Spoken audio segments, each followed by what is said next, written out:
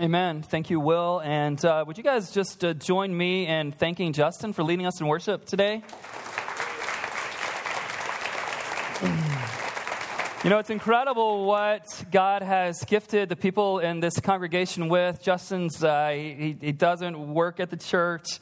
Brad took some vacation this week, which is awesome. And Brad, you're a better Christian than I am. I don't go to church when I'm on vacation. So I think it's impressive that you and Mary have had some time to yourselves, and so, no, really glad that you guys are here. It's amazing for Brad and I and the rest of our team to have people within our church that we can trust. In the early days, I can remember we would, have to fly people out, whether it be musicians or pastors, speakers, and not that that's a bad thing to do. We'll do that as we think there's great opportunity, that there's a voice that you need to hear from in whatever capacity.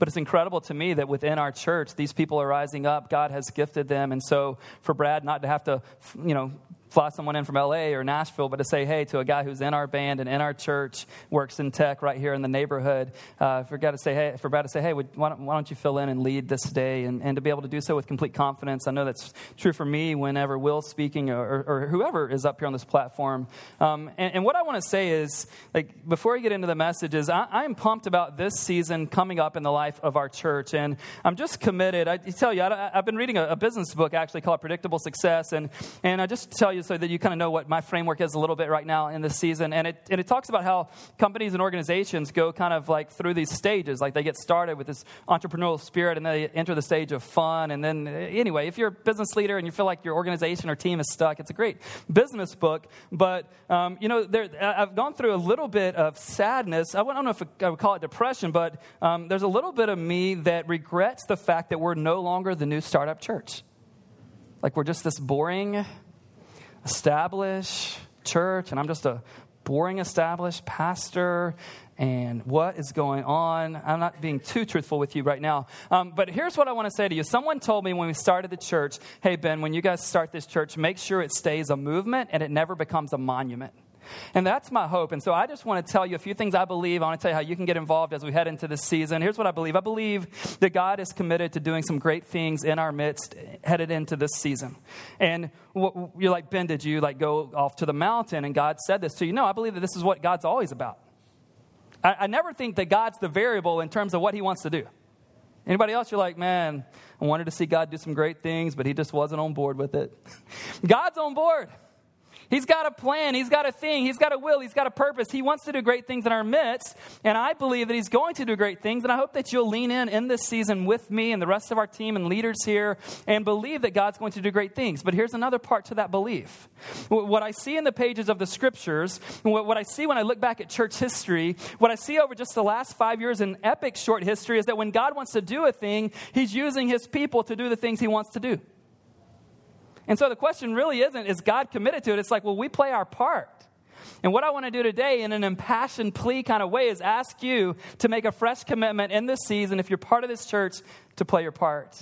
The cool thing for God is that he's using women and men. He's using the young and the old, and thankfully everyone in between. He's using everything from the homeless individual to the CEO of a large corporation. He's using those of us who have been following Jesus a long time and those of us who have just started in the last few days or weeks. He's willing to use anyone. None of those are the determinant. None of those are the determining factors when it comes to who God is willing to use. You know who he wants to use? You know what the kind of person is that he wants to use? The one in the room who will say, I'm available.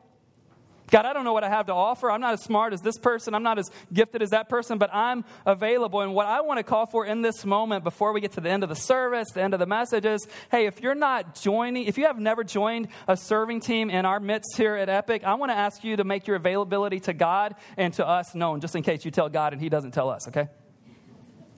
And so there was a sheet in your chair when you came in. It's about the opportunities to join a serving team. And I would love for you, if you haven't looked that over, look that over. But go ahead, get your communication card out. This is one way for you to say in this moment, I'm available.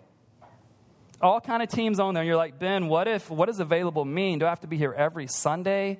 No, thankfully, not even I have to be here every Sunday, which is good because in San Francisco, no one comes. You guys just have fabulous lives. You're on business trips to Shanghai. You guys talk about going to China there's a bridge between San Francisco and China. And then others of you, because your company has paid for you to fly around the world all year, you get to fly to Hawaii for free. It's like you love the company paying for it. You're glad they don't keep the miles. You get the miles. And so we have people who love to, and the rest of us are a little bit bitter because we don't get away as much as we want to. What availability means, just saying, hey, I'm willing to be used. When I'm in town, I'm willing to serve.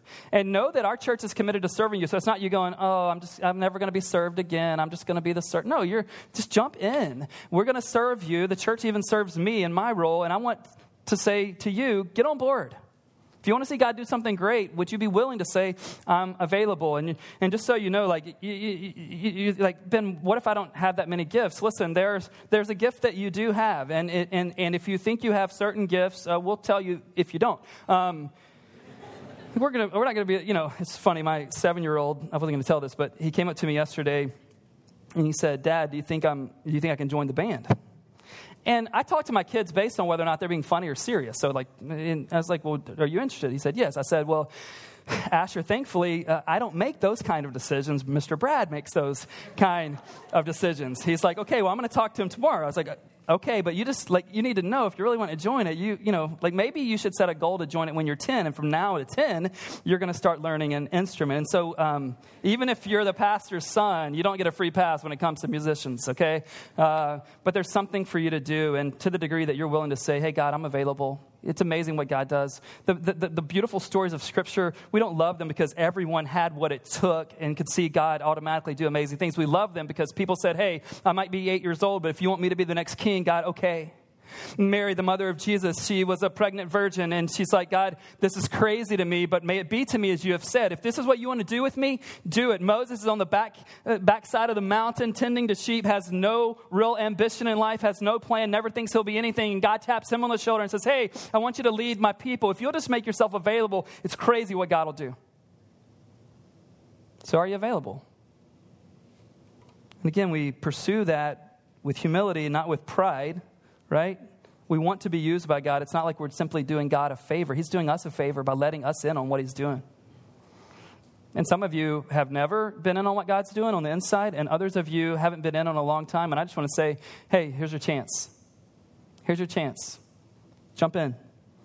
We did start the Rooted series last week, as Will mentioned just a moment ago. I'm excited about this series. The genesis of the series was 2 years ago. I was seeing our church grow in all kinds of ways. I was seeing God do a number of things in people's lives, but it wasn't happening in everyone's lives. In fact, the staff, we would talk, and as many as celebration stories as we had that many kind of like negative stories about what was happening in people's lives, at their work, in their character, with their habits and addictions. And so we were just like, how is this happening?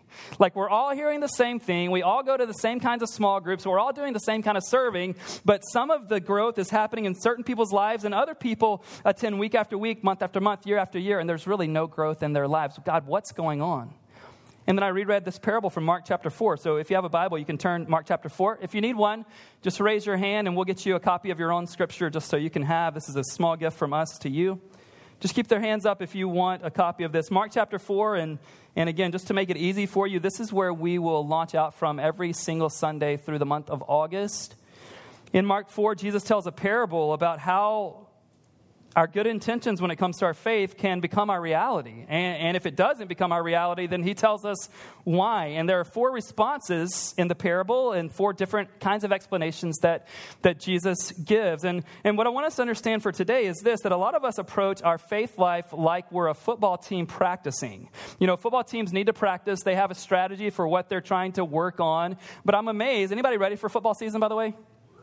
Yeah, I'm just reminded, yeah, I know, there's some of you that we won't see until, after football season ends, but the church will still be here.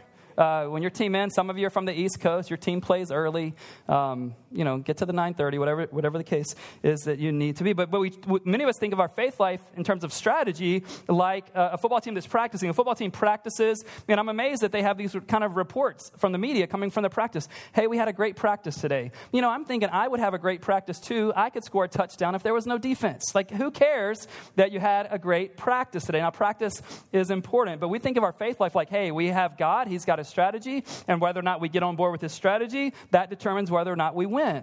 But I think our faith life is more like a football game. We have a strategy, but there's an opponent, an enemy who's trying to keep us from succeeding. But many of us act like God has a plan and we have to decide if we'll get on board with it. And what I just want to say clearly today is that there's more than one plan for your life, and you are adhering to, you're submitting to, you're in the flow of one of the plans or the other one, okay?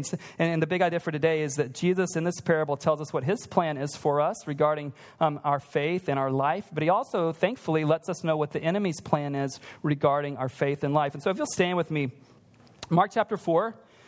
We gave the big overview last week, so you can go back and catch that message, read the whole parable in its entirety. And remember the parable, what I want to do is look at chapter 4, verse 4, and then verse 15.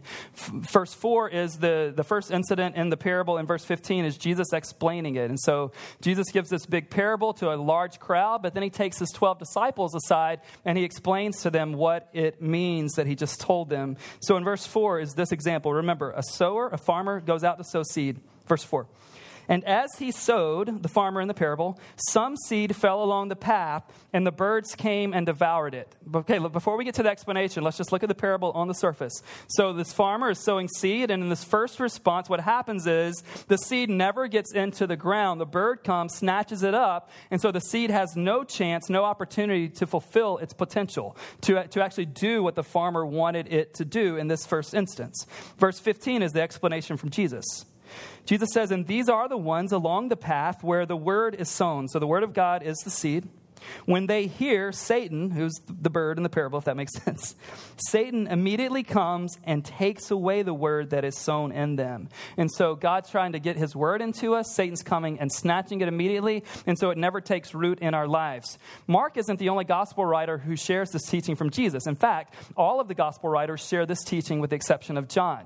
Matthew does so in chapter 13 of Matthew, and Luke does so in chapter 8 of Luke. Let me give you one verse before we sit down. In Luke 8, verse 12, Luke says the same thing, but he adds something that Mark left out. Verse 12, Luke says he recalls Jesus saying this, the ones along the path are those who have heard, then the devil comes and takes away the word from their hearts. Same as Mark, but then he gives us something that's even a little more alarming. He says, takes it from their hearts so that they may not believe and be saved. And so you're like, how big of a deal is this, Ben? It's like, this isn't just an off idea. I'm going to try to show you today how this is a massive idea for my life and for your life. It has been true from the very beginning. It was true for Jesus' life. And we would be crazy to think that Satan doesn't have the same tactics employed when it comes to our life. There's a lot at stake here. So much so that Luke recalls Jesus saying, hey, if he takes it from your heart, it will keep you from ever being a follower of Christ and having a reconciled relationship to God. A big deal. You can have a seat. What I want to do today, and I told Will, I think this morning, this is the first time probably I've exclusively, certainly at Epic and maybe in my teaching career, taught exclusively on Satan, but it's just such a huge idea that Jesus gives us in this. And so what I want to do is show you two prominent places how Satan has done this in the scriptures, and then let us know that he's doing that or trying to do that to us, and then give us some hope as we leave the idea about his strategy. So in the very beginning of time, God begins to create. In the beginning, Genesis 1:1, God creates, and he begins creating all kinds of things. And as he creates those things, he says that those things are good. And the crowning achievement of his creation is when he makes mankind. And Genesis 1:27 tells us that he makes mankind in his own image. This is why we value life so much, because human beings are created in the image of God. And no matter what your past is, no matter who's told you, whatever they might have told you, you were created, I was created in the image of God, which means we are image bearers or image reflectors of God.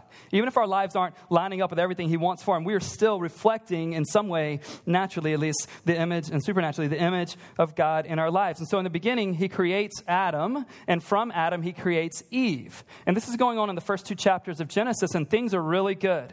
God creates them. He tells them, hey, you guys can eat from any tree except for this one tree. But of course, right, it's like somebody saying, hey, don't look at that, right? You ever been with a friend? You know, like I'm hanging out with guy friends, and, you know, something's going on, and they're like, hey, Ben, don't look there. I wasn't, but now I have to. You know what I mean? So there's one thing off limits. There's tons of freedom, but there are some boundaries. And if you're a parent or if you've ever supervised anyone, you know without boundaries, we all are messed up and we live in a completely more messed up world than maybe you even surmised that we live in, right? There have to be boundaries. So God gives lots of freedom, but he does give some boundaries. Like, hey, that one is off limits. Stay within this lane. You can eat from all of these.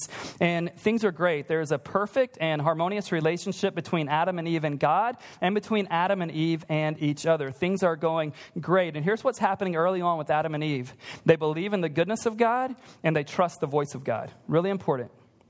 They believe in the goodness of God and they trust the voice of God. But when you get to Genesis chapter 3, verse 1, that's the only verse I want to read. This is what's known in theological terms as the fall. This is where it all goes bad for humanity, which includes you and I. So right off the bat, so you're like, Ben, how big of a deal is this thing from the parable of Jesus is teaching about Satan? Here's how big of a deal it is. It is the root cause of how we went wrong in the first place. Like it's just as I began discovering this, I'm like, wow, this is where it all went wrong. It's not Jesus saying, hey, here's just one of the 1,000 things you need to know. He's like, hey, this is actually what has happened from the very beginning of time. So here's Genesis chapter 3, verse 1. It says, now the serpent, that's Satan in this story, the serpent was more crafty than any other beast of the field that the Lord God had made. Satan said to the woman, did God actually say you shall not eat of any tree in the garden? And it's this one question, it's this one stab to get Adam and Eve to quit trusting in the voice of God that would allow them to go off the path and live for something other than what God had for them. But here's what's interesting. As they go off the path, you know what they're thinking because we've all thought it when we've gone off the path. They are thinking they are finally going to find true freedom. Right? They've had a lot of freedom. But there's been one thing that's off limits, and Satan's trying to tempt them so that they have in their minds now, there's nothing off limits. We are about to enjoy true freedom. But in the moment they think that they are starting to enjoy true freedom, they actually lose true freedom. And some of us are living lives like that. You thought a pursuit away from God's best for you, from his word for you, would bring you true freedom, and you actually walked away from true freedom. And rather than finding true freedom, what you have found, what I have found at times, is in slavery. Like we've been enslaved. And this is what's going on. Satan's aim for Adam and Eve is to get them to quit believing in God's goodness and to quit trusting his voice. That's his aim. So he starts off with what? Did God actually say? Did God actually say? Some of us are living under this question ourselves. We may not know where it came from, but in order to justify our actions, decisions, behaviors, addictions, whatever, we find ourselves saying, I know what I heard at church that one time. I know I even read that. I even led a Bible study on that. But did God really say? So when it comes to our sexual ethic and practice, did God really say? I mean, that's sort of old-fashioned. Did God really say? But Ben, in our culture, did God, like I have these conversations every week. Did God really say? Some of you are like, man, God, I'm in my 40s. Did you really mean now? Every week. And the problem is you can find anything on the internet and you can go probably find a church in any city in the USA for sure that will tell you, no, God really didn't say that. And what we do is we figure out a way to justify it. We begin to question, and the scariest part of all, I think, is when we convince ourselves that we're living out God's best when we're actually doing the opposite of that. So you read something about being generous, but you think of how greedy you are and what you could do with that money. Did God really say? Certainly not. And we do this when it comes to character issues, and we do it when it comes to loving our neighbor, and we do it when it comes to laying down our lives for our spouse. Did God really say? And so what Satan does for Adam and Eve, and what he wants to do in your... And by the way, if you don't think this strategy is still being employed in my life and your life, you're crazy. Crazy. Did God really say? And so we try to find a church, or we try to find a philosopher, or we try to find scientific data, or we try to find a pastor who will say, no, it's really okay. Did God really say? He gets them to quit trusting the voice of God. They think they find true freedom when in reality they lose true freedom. You and I, or some of us are in that place. We think we are finding on the pathway to freedom. And the reality is because we tend to think like, oh, God has commands, he has restrictions, he has boundaries. And so if I can get outside of that, then there's freedom. And the reality is we leave those boundaries and we don't find freedom, we lose freedom. Really important lesson. If I could drill it into our hearts, I would ask God to give us that power today. Satan knows from the parable, Jesus says that if he takes, remember the seed, it could never become fruit or grain in this parable. It could never become it because the bird took it. And Satan knows, just as Jesus knows, that if Satan takes the word of God out of our hearts and it never gets rooted in us, then not only do we not understand the voice of God, we can't fulfill the mission of God. Let me show you something from Matthew chapter 4, if you have your Bibles open, just one chapter or one book before Mark. I want to show you an instance with Jesus, just like we did with Adam and Eve, how you can see this is Satan's strategy. Like this is what he's after, and this is how he tries to accomplish what he's after. I mean, what's a little bit mind-blowing is that he has the audacity to go after Jesus. Like, I'm sort of weak. He should come after me, right? And, oh, he does. But why would you, if you're Satan, why would you go after Jesus? Because if he could derail Jesus from fulfilling his mission,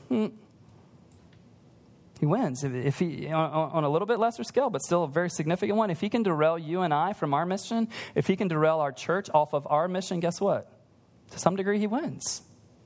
Jesus in Matthew chapter 3 gets baptized by John the Baptist. And this baptism is always a super special moment. You can imagine as Jesus is baptized, big deal. If that's your next moment in your faith, 2 weeks from today, our next round of baptisms will happen. We'd love to help you out. You can email Will or just talk to one of our staff members after the service. Put it on your card, whatever the case may be. So Jesus is baptized. He comes up out of the water, and it says that the Spirit of God in some way descends upon Jesus like a dove.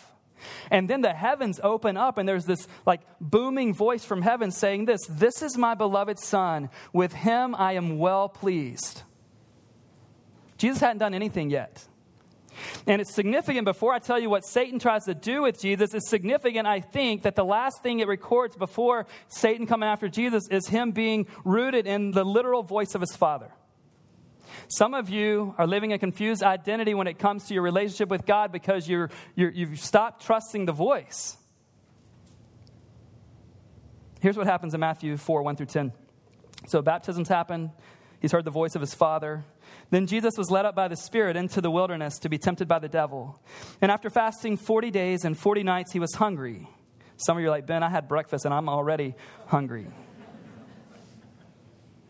And the tempter, verse 3, came and said to him, if you are the Son of God, command these stones to become loaves of bread. But Jesus answered, it is written, man shall not live by bread alone, but by every word that comes from the mouth of God. Huge mission statement for our lives right there. Fits well with the Rooted series.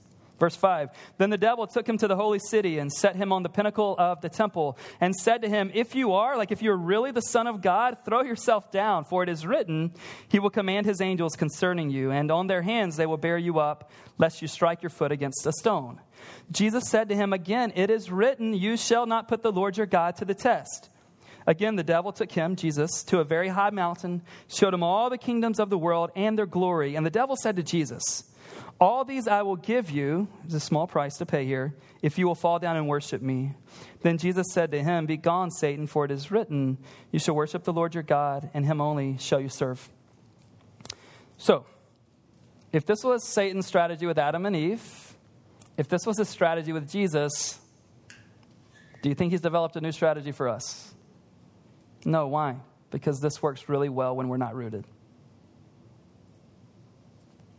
It works really well to keep us from being rooted. So Jesus is hungry, of course, fasting for 40 days and 40 nights, trying to fill himself with the supernatural and denying himself the natural. And Satan's like, hey, I know you're hungry. Why don't you just say to these stones, become bread. Let me eat you. And Jesus is like, listen, man doesn't live on bread alone. Man lives by what? By every word that comes from the voice of God. And you remember the last thing he heard. How often did he replay that message from his Father over those 40 days? I think hourly.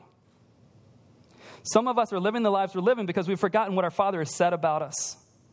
And we're giving other voices precedent in our lives. We're giving other voices primary speech in our lives. And what we need to do is remember, and I think all those 40 days, he's going, wait a minute. My Father says he's pleased. My Father says I'm his beloved Son. And so he withstands the temptation of Satan. That's the first one, the hunger. The second one is that Satan tries to get him to test God. And this is one of his strategies with us. He wants us to test God. He wants you to say this morning, God, if you give me the job, I'll believe you for a while. He wants you to say, God, if you make her come back to me in this relationship, I will actually go to church and up my faith a little bit. He wants you to say that, God, if you come through in this way, I'll make a deal with you. He wants us to test God. And then the last one, he shows them all the kingdoms of the world and their glory, and he says, you can have them all if you'll worship me. You see, I don't know about you, but when I think about Satan worshiping, there's a different image than this that comes to my mind. Like, it's like this happens in a sketchy part of town, right? Like there's sacrifice involved and there's certain kind of music playing. But no, Jesus is saying, and Satan's saying, hey, if you'll give up worshiping the Lord, you can have all this. I think it maybe have something to do with what Jesus said back in the day when he said, hey, what good is it to gain the whole world and forfeit your soul? And remember, we're living for one strategy or the other one. Now, something that should shock us is in verse 6. It's not surprising in this dialogue between Jesus and Satan that Jesus is sharing Scripture, right? Everybody's like, of course, it's Jesus. But what's shocking to me is in verse 6, Jesus isn't the one sharing the Scriptures he knows. Look at verse 6. Satan says to him, if you're the Son of God, throw yourself down, for it is written, he will command his angels concerning you, and on their hands they will bear you up, lest you strike your foot against a stone. Here's a sobering reality. Satan knows the Scriptures better than most of us know them. Maybe better than all of us. Isn't that shocking at all? Like, he's got the playbook, but he distorts it, which makes it even worse, which means he could make us think we're living out what's real and best and true, and in reality, we're doing the exact opposite. It's just shocking to me a bit. What is Satan doing quoting Scripture? Yet he distorts it. And that's what he's always doing. And so, here's the thing. If you don't know the voice of God, if you don't know the Word of God, if it's not regularly getting into your heart and mind, it's going to sound strong. I know some of us are different places when it comes to faith, but we really don't stand a chance. We really don't stand a chance. This is his strategy. So if he can take it away and keep us from being rooted, we'll never fulfill the mission of God. Can you imagine if Jesus had given in? He would have never fulfilled his mission. You and I, if we give in, we'll never fulfill the mission God has for us. We'll never be rooted in Christ and in the Scriptures. And this is what we're being called to. Here's a little bit of strategy before we leave our time today. We've got to get rooted in Christ and in his Word. We've got to have it influence us. James 4:7, James gave some advice about living for God's ways or Satan's ways. He says this, he says, submit yourselves therefore to God, resist the devil, and he will flee from you. Submit yourselves therefore to God, resist the devil, and he will flee from you. Here's a strategy if we're going to get rooted in Christ and not let Satan snatch his word out of us. We've got to hear it like you're doing now, but we've got to read it on a regular basis. We've got to meditate on it. We need to memorize it. And then lastly, we must submit to it. Our vision at Epic is that we would see an increasing number of people here in San Francisco orient their entire lives around Jesus. That's what submission looks like. That's what submission looks like. And if we don't hear the voice of God in our lives, we're not going to live out the message of God, and we aren't going to fulfill the mission of God in our lives. And it doesn't matter what your industry says about how awesome you are, and it doesn't even matter how big our church grows, and I get some notoriety out of it. All that's for naught if we don't get rooted in Christ and his Word. We won't bear fruit. It might look like fruit. It won't be real fruit. You ever been at someone's house and they had the fruit thing on the table and you thought it was real and you took a bite? Anybody? Like, no, buddy, that's plastic. That's what it'll be like. It'll look awesome on the surface, but there'll be no depth to it because you never got rooted. This is such a big deal. And I hope this morning the light bulb or the aha moment has happened for some of us. Some of us right now in our lives are being deceived. And I hope the light has just shone a little bit into your heart and mind today. We're being deceived. And the worst thing is we're being deceived and we don't even know it.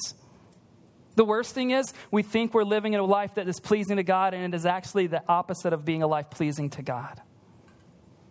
But let me give you some hope. I told you Adam and Eve, they went off the path. They had this harmonious relationship with God, wholeness, never had experienced sin or shame or anything. In fact, Genesis 2:25 says that they were naked and felt no shame. Some of you are like, Ben, I'm ready for that message. That's not today.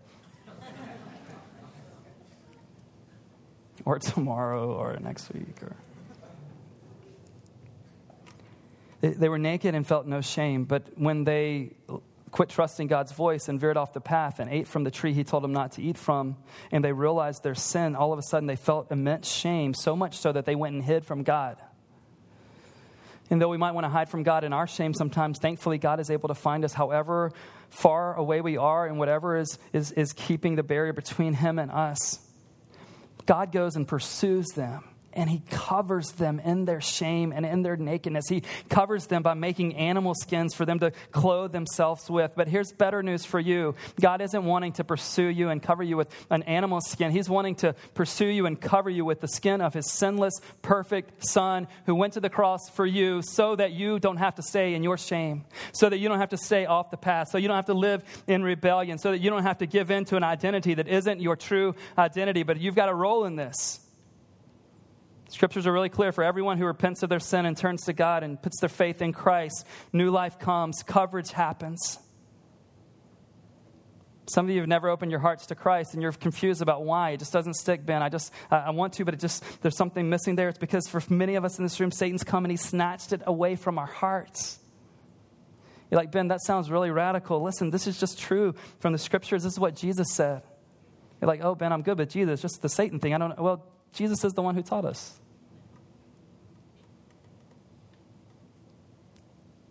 So sometimes when we know God has a plan and we're not living it out for our lives, we kind of give ourselves a pep talk and beat ourselves up like, oh, I need to get it together, as if we're the only enemy to what God wants to do in our lives. There's another enemy at play here. We can pretend he's not, but that won't change his activity in our lives. It won't change his aim. But if God's word is going to get rooted in us, then we need to submit to God. We need to know that word. We need to trust it and believe in the goodness of God. There's hope for you. There's hope for me. No matter how far we've gone, no matter how ugly it looks, no matter how much we wish it wasn't true and we wish the guilt wasn't so heavy in our hearts this morning, this is exactly what Jesus went to the cross to cover. Will you receive that? Let me pray for you. God, I thank you for your word. I thank you that the aim of your word is that it would get rooted in us, that it would bear fruit. God, it's exciting to imagine what it would look like for a large percentage of us here at Epic in this season of ministry and life if we would hear your voice, trust your goodness, walk your path, fulfill your mission. God, it could be an amazing season, but God, we know that at the same time that you have a strategy. Satan has a strategy. He would love to cause me to sin in such a way that would destroy this church. He would love for our leaders to walk off the path and destroy the lives of others. He would love to end marriages. He would love to cause separation between parents and children. He would love for our lives to be made about the kingdoms of this world, even if we have to stop walking your path. And I pray, God, that you would renew us in this moment, that your word would get into our hearts, and that some men and women in this room would say yes to Christ for the first time ever. Jesus, thank you for the warning of this parable. But thank you that if the seed gets in us, fruit is automatic. God, I pray that the world would receive through us the fruit that you want to bear in our lives. God, I pray you would bring hope to the hopeless. I pray you would bring mercy to the guilty in this room. I pray you would bring correction to those of us who've spurned your way and not even really known it. God, I pray you would help us to be a part of the movement of Jesus in this generation, in this city that we love so much, for the sake of your kingdom. To the degree to which we understand and live out what we've heard today will determine a lot of that, God. So come in power, bring your clarity to our hearts and minds, protect us from our enemy, and root us deeply in Christ. In his name we pray. Amen. Let's stand and just sing the song that really is about this whole idea of getting deep into who Jesus is.